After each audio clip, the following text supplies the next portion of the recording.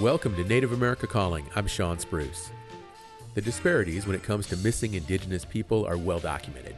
For a number of factors, Native people are more likely to go missing than other populations. In New Mexico, federal law enforcement officials have devised what they hope is an effective way to improve those statistics. Its concept seems logical: make a list of names that evolves over time but provides a comprehensive target to work with. It's part of a strategy officials and advocates in the state are using to address the problem. We'll hear more about it coming up after the news.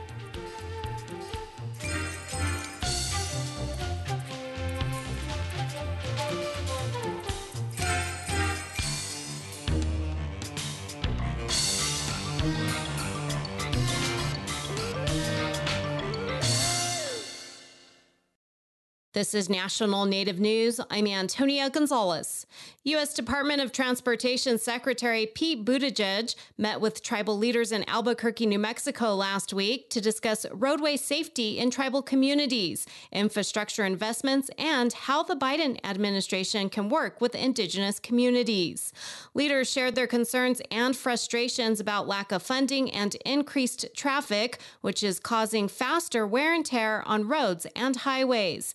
Former governor of Laguna Pueblo, Richard Luarqui, says the department has provided resources, but stressed it's no longer enough. The consideration for the formula used to determine how much funding tribes receive definitely needs to be revisited, because as you're hearing from the rest of the leadership here, it's not enough. Charles Riley, who spoke on behalf of Acoma Pueblo, says there are many challenges when it comes to applying for funding. Many of our tribes here in the United States do not have the resources or expertise to apply for these grants. The concerns for an increase in traffic going through Pueblo communities has contributed to crimes, says All Pueblo Council of Governors Chair Mark Mitchell. He says while the Pueblo's economy has benefited from increased transit, it has also caused more problems. Dangerous activities like drug and human trafficking have found their way into our communities at an alarming rate. Buttigieg says he's aware of how difficult it is to combat issues with infrastructure. As a mayor who maintained roads and did battle with potholes and other maintenance issues for a living before I came into this role, I do not know how you do it. The secretary committed to working with tribes. The Center for Rural Affairs is launching new makerspaces on 2 Nebraska Indian Community College campuses for making, learning, exploring, and sharing. Eric Galatis has more. The makerspaces will include traditional low-tech tools and also significant investments in cutting-edge technologies. Among other tools available to students and tribal members, Christine Flying Hawk with the center's Native Communities program is especially excited to install a Glowforge. It can engrave and cut anything from wood to leather to glass. And then we have the new Cricut 3 Maker, which can make up to a 12-foot vinyl sign. We will have a sublimation printer. Flying Hawk explains that a sublimation printer can print images on just about anything, from cups to koozies to keychains. The center will also install a t-shirt press, a sticker and button maker, a sewing machine, an embroidering machine, and a quilting machine. Workshops will help people get hands-on experience with each new tool. The makerspace also aims to facilitate experimentation, where people can test out new ideas for a side hustle or a full-on business. Angelina Maggerl with the center says financial support and expert guidance for creating a business plan will also be available to help people realize their goals. It gives you that step-by-step process in seeing what realistically, like time-wise, money-wise, what you can do. With the business plan, it kind of lays it all out for you, what needs to be done and what the outcome is of having accomplished that in your plan. Flying Hawk says in addition to workshops, the makerspace will also offer open hours where folks can spend time with people from all ages and walks of life to share skills and learn traditions that have been passed down. They can still come and bring their beadwork or whatever kind of project that they're working on if they want to work in a shared space with others and have that fellowship and community. That was Eric Galatis, and I'm Antonia Gonzalez.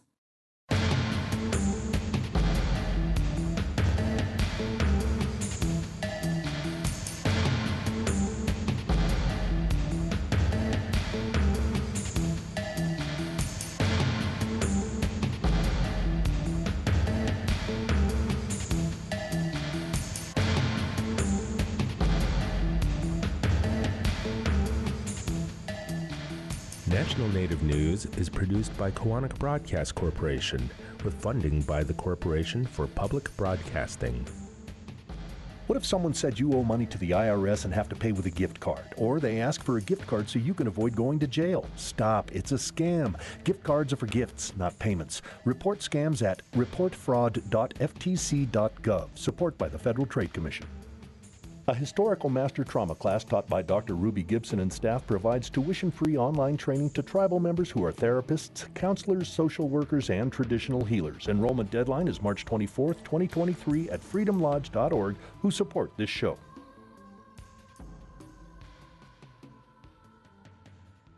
Native Voice One, the Native American Radio Network.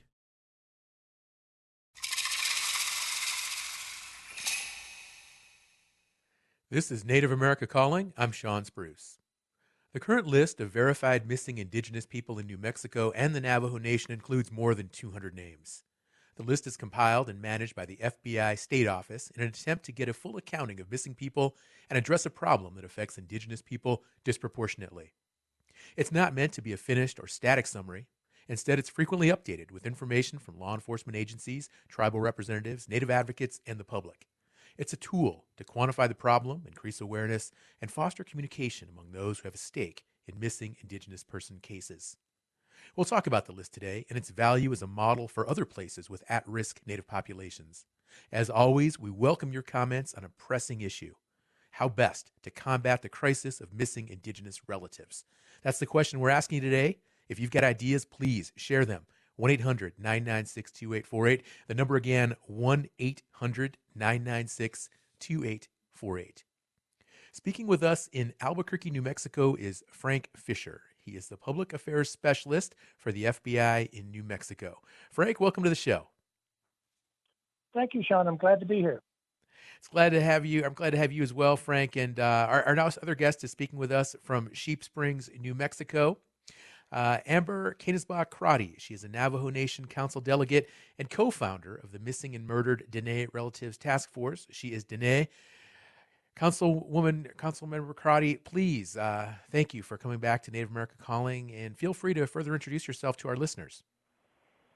Oh, yeah, this is Kia'ani Nishla do Belagano Viking people Basishin, Deschini Deshiche do Belagana Irish people do Shanale, Shay Amber, Canisbach-Crotty, Yanisha Tohatsoi Benasha. So I'm a representative of the Navajo Nation Council. I represent communities in the Northern Agency, and we have been organizing the missing and murdered Dene relatives since the kidnapping and ultimate murder of Ash and Mike in 2016. Our children were in the same school district, and her mother, Pamela, is one of our clan relatives. And so we do this work in their honor and for all the families who are seeking justice and their voices to be heard. So, yeah, Shawat. Well, Amber, I want to begin with you. This list, it was released, just began in July of this year, so it's relatively new. And what do you think of it with regard to missing indigenous people? Is it a game changer in combating the disproportionate number of Native people who go missing? Thank you for the question. I think in terms of as we put survivors and families centered and center them in this healing social justice movement, when it comes to this crisis, this monthly list is just not a game changer, but it recognizes the extent in terms of what is happening in our communities, and gathering law enforcement to go through their listings to keep them updated, get them through the NCIC process, to identify the families who have reported their loved one missing. But we also find that a community-based approach, there's still relatives that are not on the FBI list or on the Navajo Nation government list. So as community-based advocates and elected officials, we're trying to close in those communication gaps and trying to review and understand how an individual gets onto this listing, what names are being withheld from the listing as they tried to be verified through law enforcement? And then how is this list being used to support those families who are desperately looking for loved ones or waiting for an update on their cases? Now, Amber, you are a co-founder of the Missing and Murdered Diné Relatives Task Force. And how has that entity contributed to this new FBI list? So in terms of how we've contributed to the list, I also sit in that capacity. I sit on the New Mexico Task Force, and prior to the public, apologize for the background noise, prior to the public publication of this report, I think we had 1 or 2 days to review the listing and to add any comments. And so it's been at times not the best way for our federal partners to communicate with community-based programming. I understand they are working more collaboratively with our state partners and maybe Navajo Nation law enforcement, but it's really, again, centering through the families and making sure that that our community-based advocates have a seat at the table, understand the logistics so that we make sure our relatives are on that list. Well, let's go back to Frank now. Again, he's a public affairs specialist with the FBI and the New Mexico State Office. And Frank, some people listening today might say a list of names is such an obvious response to this ongoing crisis. Why wasn't a list of missing Indigenous people in New Mexico and the Navajo Nation compiled sooner? Sean, thank you for having me on. And Delegate Crotty, it's good to have you on. Appreciate your comments. You make some really good points. I think it's important to note that the FBI does not investigate most missing person cases.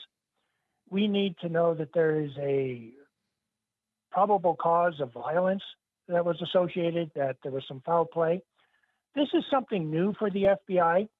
This was a way for us to move the ball as far as the missing Indigenous persons issue that we hear so much about in New Mexico. And this was a way, through our involvement with the New Mexico Missing and Murdered Indigenous Women and Relatives Task Force, to contribute, to really make a difference. And the way we were able to do that was to bring our data abilities. Nobody does data better than the FBI. We've been doing it for a long time. We have intelligence analysts, we have agents who are second to none as far as following the clues and accumulating data and formulating databases. This was a way that by forming this list, something that the FBI doesn't normally do, but working with our partners, we were able to bring out transparency on this issue. We Frank, were able to work with our, oh, go ahead. I was just gonna, there are 203 names on the New Mexico list right now. What can you tell us about these people on the list? These 203 people have been verified as missing Indigenous persons in New Mexico and in the Navajo Nation, which, as you and your listeners realize, includes Arizona as well as some of Utah. The reason I say they're verified is because our intelligence analysts, our data analysts have gone through NCIC, have worked with our law enforcement partners, have gone through social media, have just turned over every rock possible to be able to confirm without a shadow of a doubt that these people are indeed missing.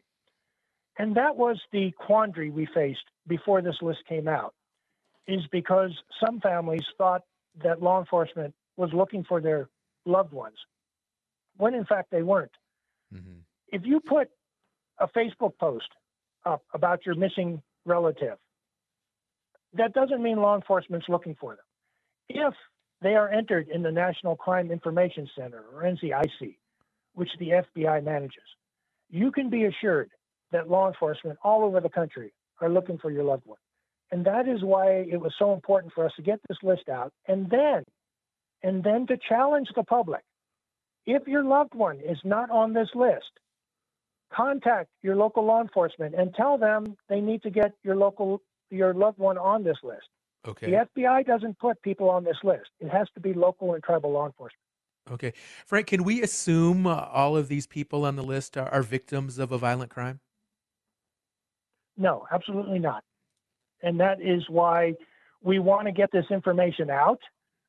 Law enforcement now can follow this information. If it turns out that they are victims of violent crime, then we can open up a federal investigation. But until then, and until this list came out, we just didn't know. It's important to note, people have a right to go missing. And that is not a crime. What is a crime is when somebody has been taken against their will and is missing in that regard. And that is what we want to find out. And that's where we're hoping the public will look at this list. We put this list out, we update it every month, and we ask the public, please look at it. If you know the whereabouts of somebody, or if you know what happened to this person, contact the FBI at 1-800-CALL-FBI so we can track down what happened to this person. And the list, where do you get your information for the names that go on the list? And then I noticed that it's updated frequently. Some names are added, some names are removed. And whose role is that to manage the list? The FBI runs this list, but this whole effort is done through our partnerships with the Navajo Nation, with NamUs, with Facebook groups, with a whole host of agencies that are contributing to this effort. When we launched this at the end of July, we had a huge press conference. And what we tried to highlight were all the partnerships that were involved. The FBI, as I said before, the FBI is not in the missing person business. What we can do, though, we can bring our data abilities to that topic and try to help some of these families. Dozens of families, since we launched this effort in July, have been given closure. Some of that information has been positive. They have been able to reunite with loved ones. Some of it has been tragic. We have found deceased persons.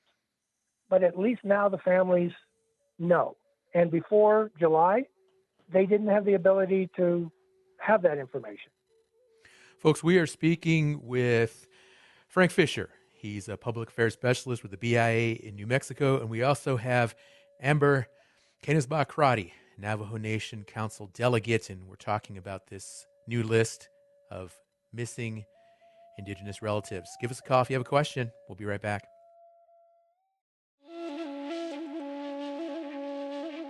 Native musicians had a big night this week with the Native American Music Awards. The best in Native hip-hop, country, rock and roll were all recognized. We'll take the opportunity to shine a light on several talented musicians who are making waves.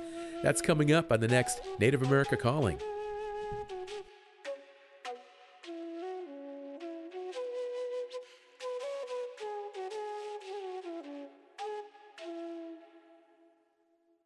Did you know more than 51,000 Native and Indigenous people are living with epilepsy in the United States? Epilepsy is a neurological disorder that causes recurring, sudden, unprovoked surges of abnormal electrical activity in the brain. Call 1-800-332-1000 to get information and resources. Help someone you know by learning seizure first aid at epilepsy.com/first-aid. The Epilepsy Foundation supports this show. For tuning in to Native America Calling, I'm Sean Spruce. We're talking about an effort in New Mexico to fight the disproportionate number of Indigenous people who go missing. The FBI has a practical solution: keep a list of all Indigenous people who go missing. But its effectiveness relies on constant monitoring, updates, and assessments about which cases to prioritize. Will a list of missing Indigenous people alleviate the problem?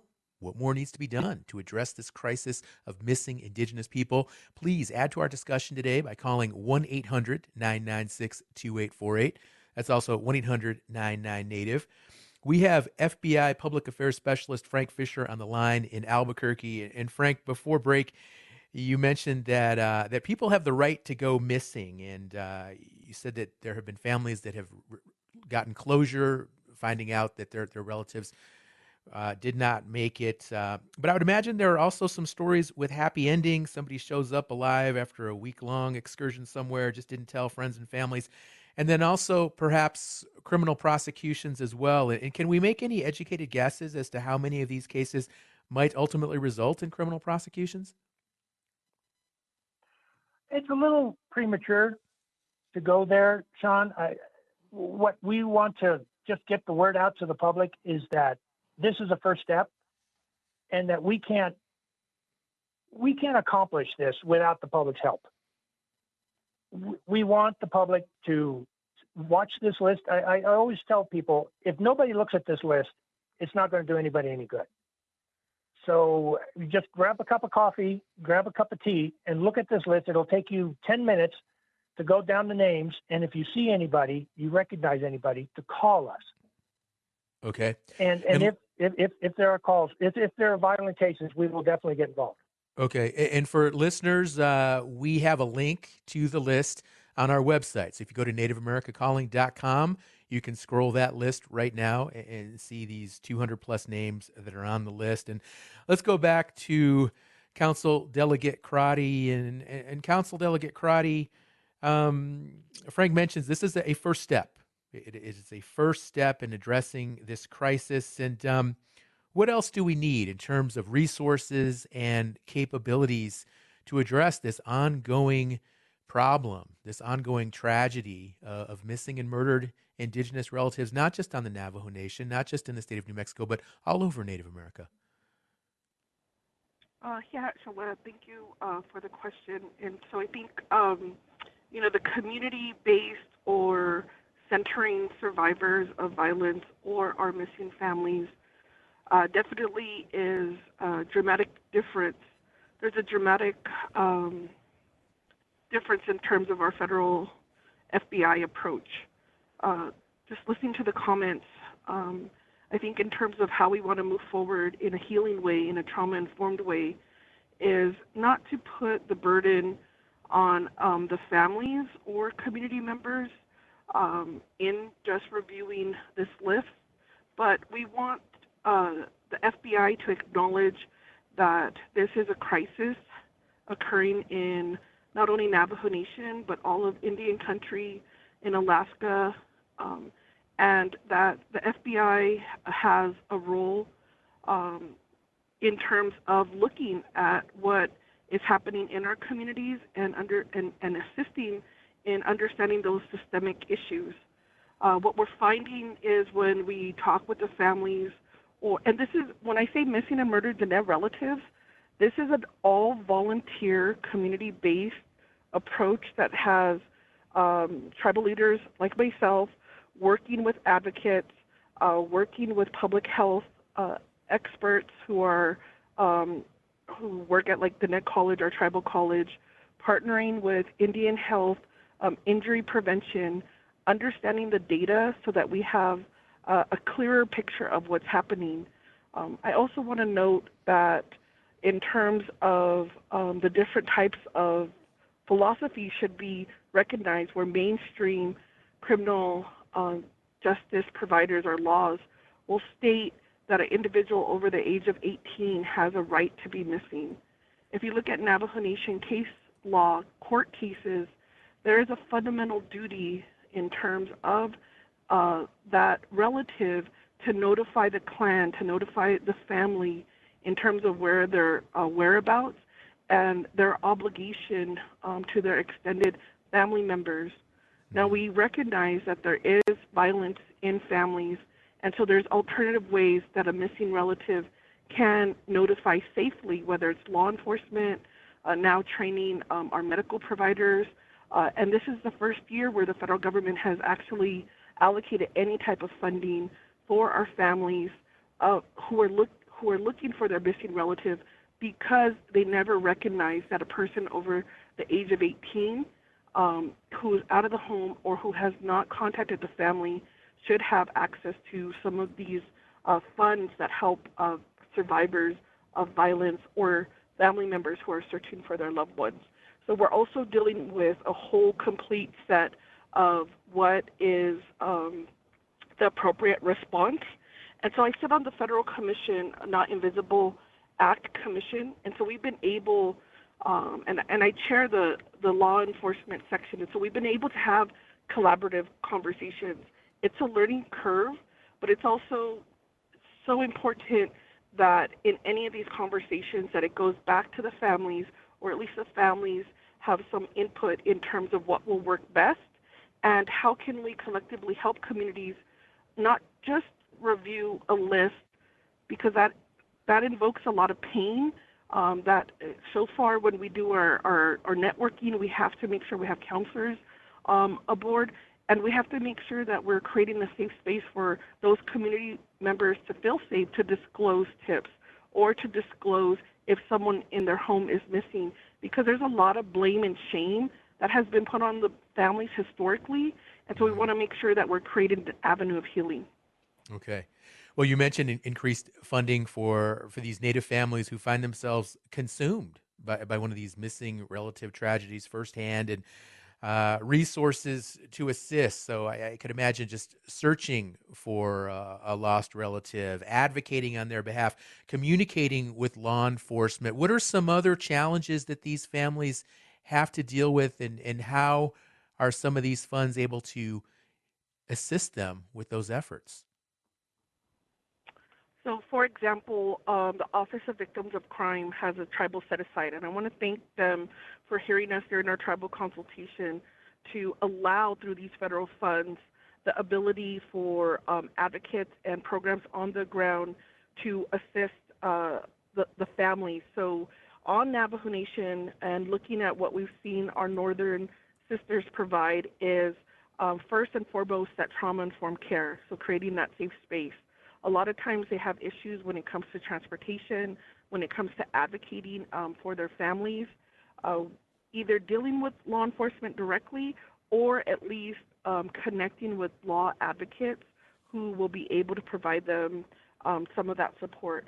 Other areas, as the mental health long term, this is the most traumatic event that has happened to this family, and far too many times we see this as a point where families do not know how to navigate these large emotions, and so they'll start turning on one another.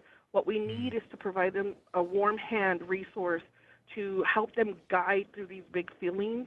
A lot of it is the blame, a lot of it is the shame, and the unknowing. It can manifest into a family. This impacts our grandparents, it impacts our young families, our children. There are parents who are missing, and the children are just expected to go back to school and act like nothing's happening when every day they come home wondering if their parent has returned or has called them. Okay. We had a caller on the line, couldn't stay with us, but that person was calling in from South Dakota, listening on KIPI, and their question is regarding any plans to expand these efforts beyond New Mexico and the Navajo Nation, and also the possibility of working with TV stations and other media outlets to put the pictures and information out there. Frank, could you respond to that question? Yes, Sean, that's an excellent question. That is our next step. We have started a great effort here in New Mexico and the Navajo Nation, but it just can't stay here. So we have been talking to other field offices that have Native American responsibilities, and our plans are to start expanding this. One size does not fit all, however, and I'm sure Delegate Crotty would agree with this, that Native American tribes have different expectations, have different relationships with law enforcement. So we need to be very sensitive and very methodical in how we do this. But yes, that is our plan, to start expanding this nationwide, particularly in those areas that also have serious problems, missing persons problems.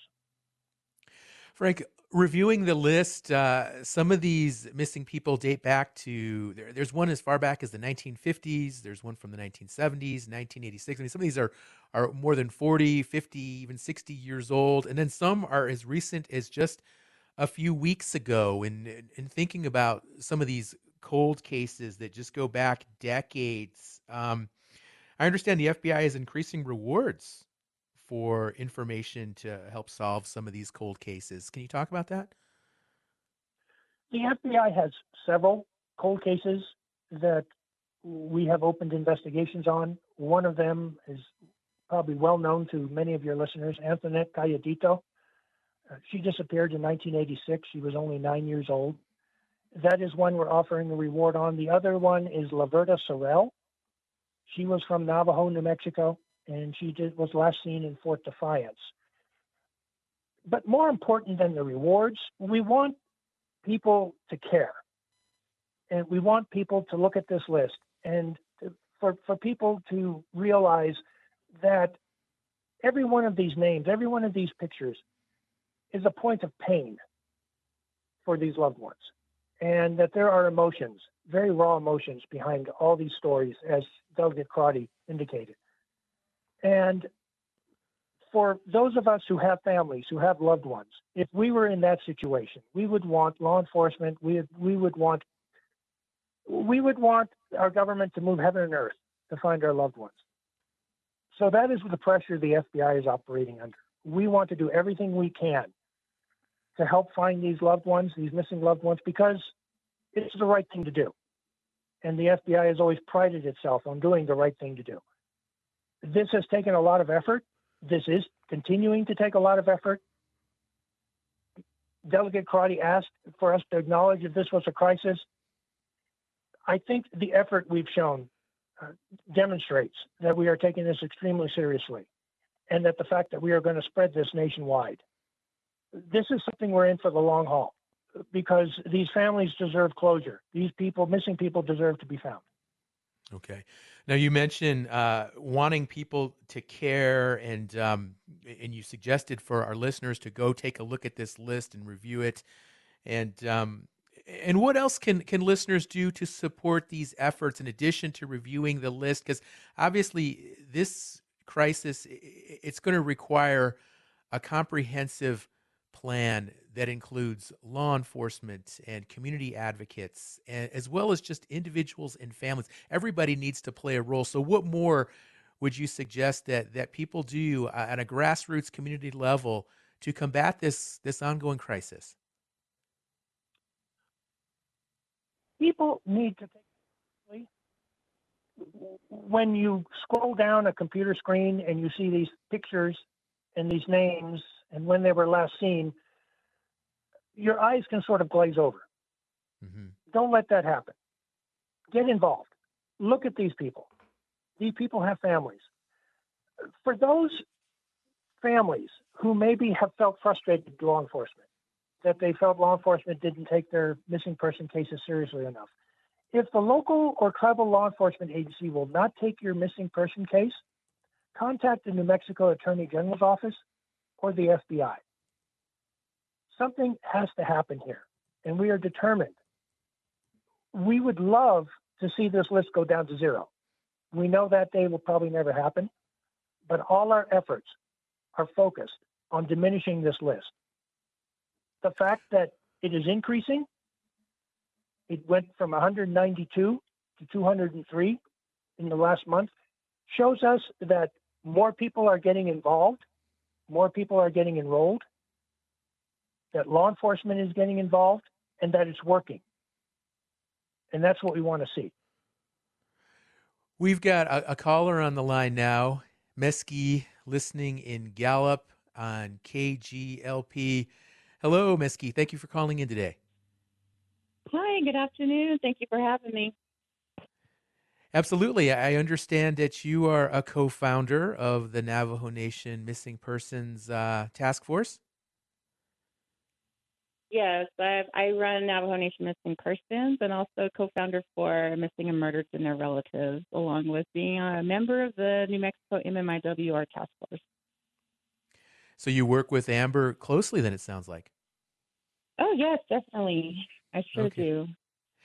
Well, one thing, Mesky, that I was surprised to see how many Native men are on the list, in addition to women that this list we're talking about. And what does that say about this issue? Because so often it is framed as a problem more likely to impact Native women.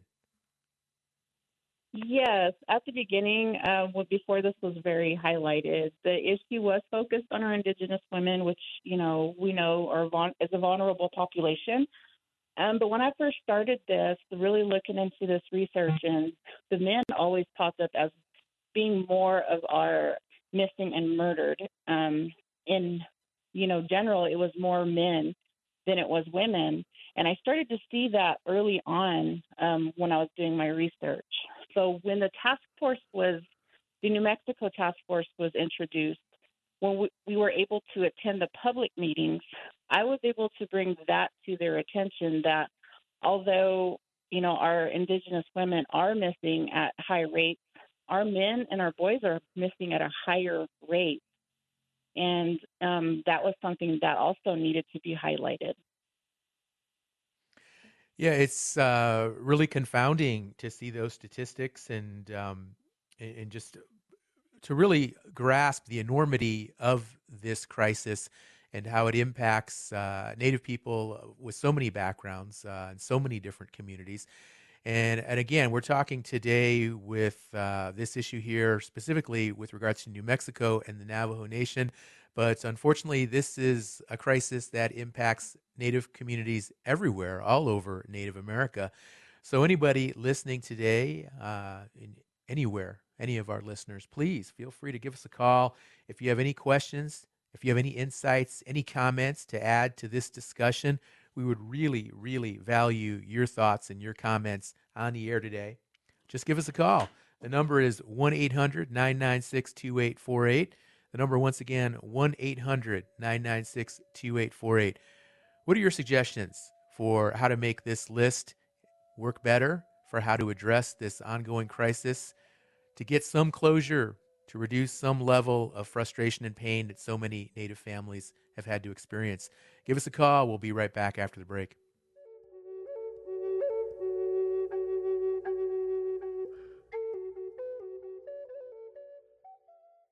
This Native American Heritage Month, remember, 1 in 3 Native American adults have high blood pressure. Check it at your nearest community health center. If the numbers are above 120/80, talk to a healthcare professional. Native community well-being is very important. You can take action by visiting heart.org/HBP Control. This support provided in partnership with HHS/OMH and HRSA under cooperative agreements CPIMP 211227 and CPIMP 211228. Listening to Native America Calling, I'm Sean Spruce. We're talking about missing Indigenous people today and one effort in New Mexico to address the issue. We'd sure like to hear from you. Give us a call, 1-800-996-2848. That's 1-800-99-NATIVE. We have another caller on the line, Sean, listening on KIPI in Cheyenne River, South Dakota. Sean, you're on Native America Calling. You bet. Ha'apalo. Well, Mr. Frank, I've worked on a number of cases here on Cheyenne River with Chairman Fraser, and what I've come to find out with the missing and murdered women is that the states do not have an amber alert or a silver alert, and I believe there's another category. But if they were to participate and issue these alerts, I believe that, we would recover a lot more people a lot sooner. So I was wondering if you could give some insight on that and let me know if I'm correct or where this actually is at as far as murdered and missing women go. Sean, thank you for that call. And Frank, please respond. Is that on the FBI's radar to create Amber Alert type messages for some of these names and individuals on the missing Indigenous persons list? Well, Sean, the Amber Alerts are run by the state and the local entities. What the FBI can do and what we are doing is this list is part of a wide-ranging effort. And when I said this is a first step, this is a first step that's part of the effort we're doing. And that a big part of that is working with partners, such as the Navajo Nation, to look at things such as Amber Alerts and how those could be improved or instituted. Develop what do local entities need? The FBI has a lot of resources we can bring to the table. Not only material, but planning. We've been doing violent crime and other crimes on Native American land since 1908. So we have a lot of expertise we can bring to the table. Okay. And Amber Alerts is one part of it, but that comment is exactly the sort of stuff we need to hear to see what's on people's minds. All righty. Well, Sean, we sure do appreciate your comment up there in Cheyenne River, South Dakota. And let's go back to Meske. We have her on the line. She's a co-founder of the task force there with Navajo Nation. And Meske, Frank mentions that this is in many ways some of these challenges gear around state resources and state efforts. So can you talk a little bit about the recommendations from the task force in terms of how the state can assist tribal nations as well as the FBI and any other agencies or entities that are working on these challenges with so many missing Indigenous people? Yes, I believe one of the recommendations was to have a missing persons day. And New Mexico did have the very first one, and FBI was there for that day. So if we could recommend that all states have a day just like this, that can contribute a big part of helping with collecting that data, getting everybody accounted for all the way down to tribal affiliations, so that we do have a record of people who are missing, so they can be in the databases, including DNA samples, and being in the NamUs, which NamUs is a national missing and unidentified database that's run by the DOJ. We need our relatives to be in these databases so that, including advocates like myself, we are able to keep our data updated, because we are one of the key resources to the FBI, and they know that. They have asked several of us for help, and, we work with them. We collaborate. That's the whole meaning of collaboration. So working with all the entities that have been at this for so long, for years, grassroots organizations, advocates like myself who are in this from their heart, we can all work together to make something happen. Like right now, I'm working on an app that is funded by Odin Intelligence that will be able to help Navajo Nation. We're entering the people that are missing at this current moment. We're going to be releasing this app so that the public will be able to download this app and keep track of what we have. There won't be anything hidden. This will be all public for everybody to download. And when we enter a new missing person, they will get an alert on their phone letting them know that there's somebody that's missing in their community. This app shows pinpoint mapping of all the hot spots where there's potential missing people. And, there's graphs, there's all the data that is needed and that's necessary. And being able to give this to the community is one step forward also. So collaborating with our local federal law enforcement officers and, even with our grassroots organizers, that's where we can come into play and help one another. Although we may be civilians, we know a lot of information, a lot of key information. And sometimes the families will open up to us advocates more than they will open up to law enforcement officers. So for that purpose, we get a little bit more detailed information than law enforcement does. So again, collaborating, communicating, getting that gap filled by just carrying that conversation with each other, learning from each other, and being able to work together to help our Indigenous communities. Let's go back to Delegate Crotty now. And Amber, we're talking about some of these other Native communities in other states. And are you folks collaborating and communicating with Native communities and other folks that are engaged in this constant struggle to alleviate this crisis, ongoing crisis of missing Indigenous people? Are you working with other Native communities? And if so, what are some of the key developments and promising models that seem to be working most effectively or present the most promise? Sure. So thank you, Shoa, for the question. So early on, we were really supported by the Sovereign Bodies Institute, and in their work in helping us create some baseline data, There was other tribal nations that also were working with Sovereign Bodies Institute. So we reached out to UROC out in California territories. We've been working down south with our To'ona O'odham communities and relatives because we recognize that there's a lot of intermarriage, that there's a lot of movement within our communities.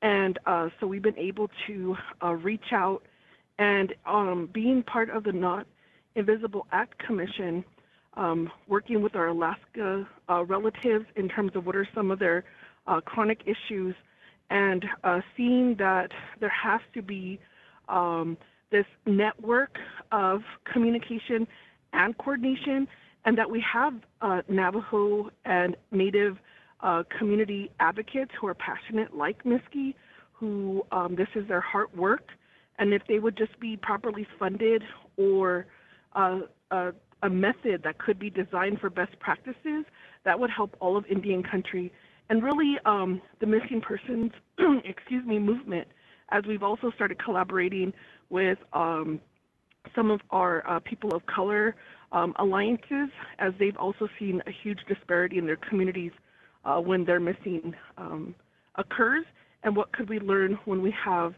relatives who are missing in the urban or border areas. So there is a lot of collaboration.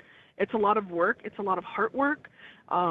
It's not for everyone, and so I want to recognize that individuals and programs may be doing the best that they can, but if they could work more with community-based advocates, we would also see there's a richness there that would help guide the conversation. Amber, let's take a step back and just contemplate the whole issue from a larger lens, and these horrible tragedies that continue to devastate our Native communities. They beg the question, and I'm sure you're asked this all the time, but I want to ask you as well, why are more Indigenous people missing and murdered than any other populations? I mean, what's really at the root here, and are there any other factors that haven't been considered yet or people aren't talking about? So as communities, we're talking about this crisis. At first, it was considered an epidemic, and we had to push back on that narrative because the epidemic means it occurs once, or it occurs in isolation. We recognize through colonization, through intergenerational violence, the dehumanization of our relatives have led us to this point. And so when we look at what are some of the factors when someone's missing, a lot of blame and shame, letting family members know that they have to wait a certain amount of days where there's no policy that indicates that they would have to wait 10 days to report a missing individual, reviewing some of the policies and procedures in terms of when a missing person is reported and what is the response, and having very tough conversations that sometimes this comes down to either manpower or funding. And so why our federal government has not been funding Indian country at the level that it needs to meet this increasing violence. So at the very beginning, testifying in front of the Senate Indian Affairs Commission back in December of 2018, we laid out what was happening and what support that we needed, and we're just seeing a trickle effect. We have not seen a huge investment in these efforts. We haven't seen a huge investment in Indian country criminal justice system or restorative justice or wraparound treatment.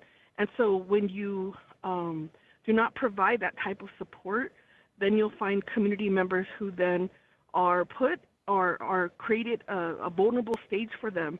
So we've been stripped away from a lot of our authority in terms of protecting our people.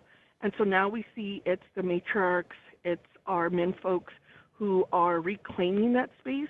And if we don't get the response that we need, then we have rolled up our sleeves and going to provide that for our families.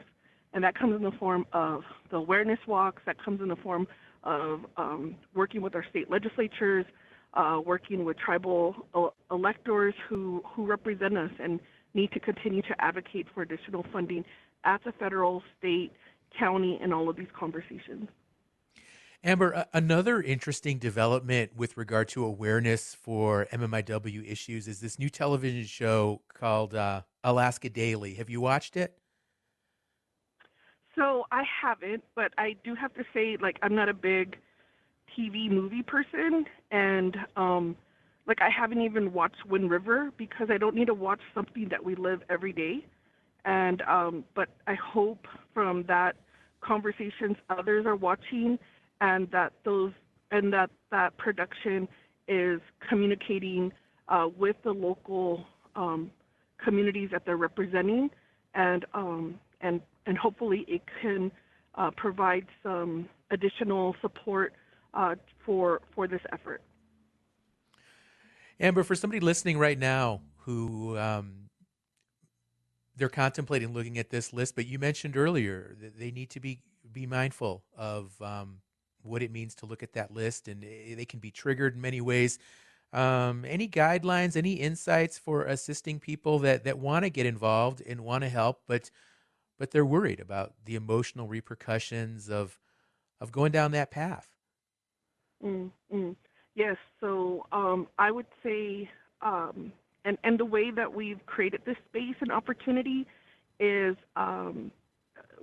meeting, and I appreciate all the social workers out there, meeting relatives where they're at. And so it's having a conversation and a dialogue about what is happening, what have they heard, what were areas of interest, and then helping them navigate if those are conversations that they feel they want to be a part of, or if they feel that, and a lot of individuals do not feel comfortable on social media but want to get social media updates. They do not feel comfortable walking but will donate and support families like missing and murdered Jeanette relatives. And there's also a lot of our young individuals who are in school and want to research what is happening, what is going on, and how can I be a part of it. So we always recommend, this process is a crisis, and there's not going to be any immediate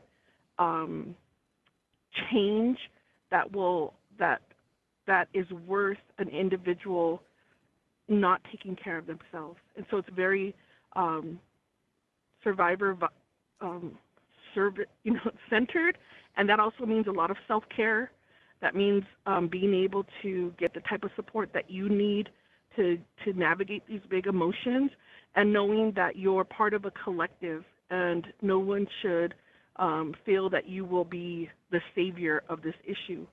So through this collection, we have strong sisters, strong brothers who help us in those dark times, and I appreciate all of them who are listening and allowing us to rest, and they take up the helm, and then when they're ready, then we go in and we help them when they need their rest. So it's also taking care of one another.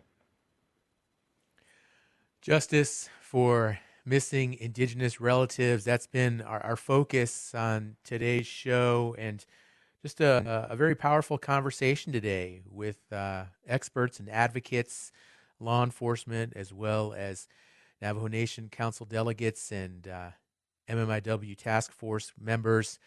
And really, really a crisis, an ongoing crisis, unfortunately, throughout Native America. Statewide, 506 MMIW cases are active in New Mexico, and more than half, 280, are murder cases, sadly enough. Folks, that is all the time we have for today's discussion. I'd like to thank our guests today, Frank Fisher and Amber Crotty, for updates and insights regarding the ongoing challenge and tragedy of missing Indigenous people. We're back again tomorrow with another live show here on Native America Calling. We'll look at the winners and also RANs from this year's Native American Music Awards. Until then, I'm Sean Spruce. Stay safe out there. Yade, enroll in healthcare coverage through CMS today and keep your health protected all year long. Contact your local Indian healthcare provider for more information. Visit healthcare.gov or call 1-800-318-2596. A message from the Centers for Medicare and Medicaid Services. Ahiaha.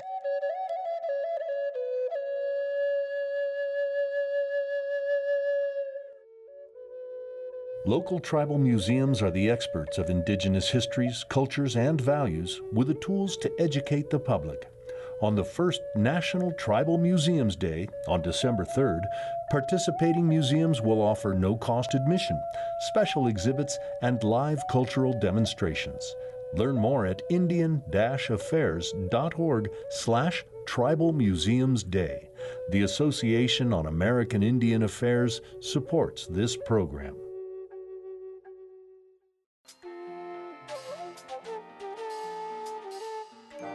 Native America Calling is produced in the Annenberg National Native Voice Studios in Albuquerque, New Mexico by Koahnic Broadcast Corporation, a Native nonprofit media organization. Funding is provided by the Corporation for Public Broadcasting with support from the Public Radio Satellite Service. Music is by Brent Michael Davids. Native Voice One, the Native American Radio Network.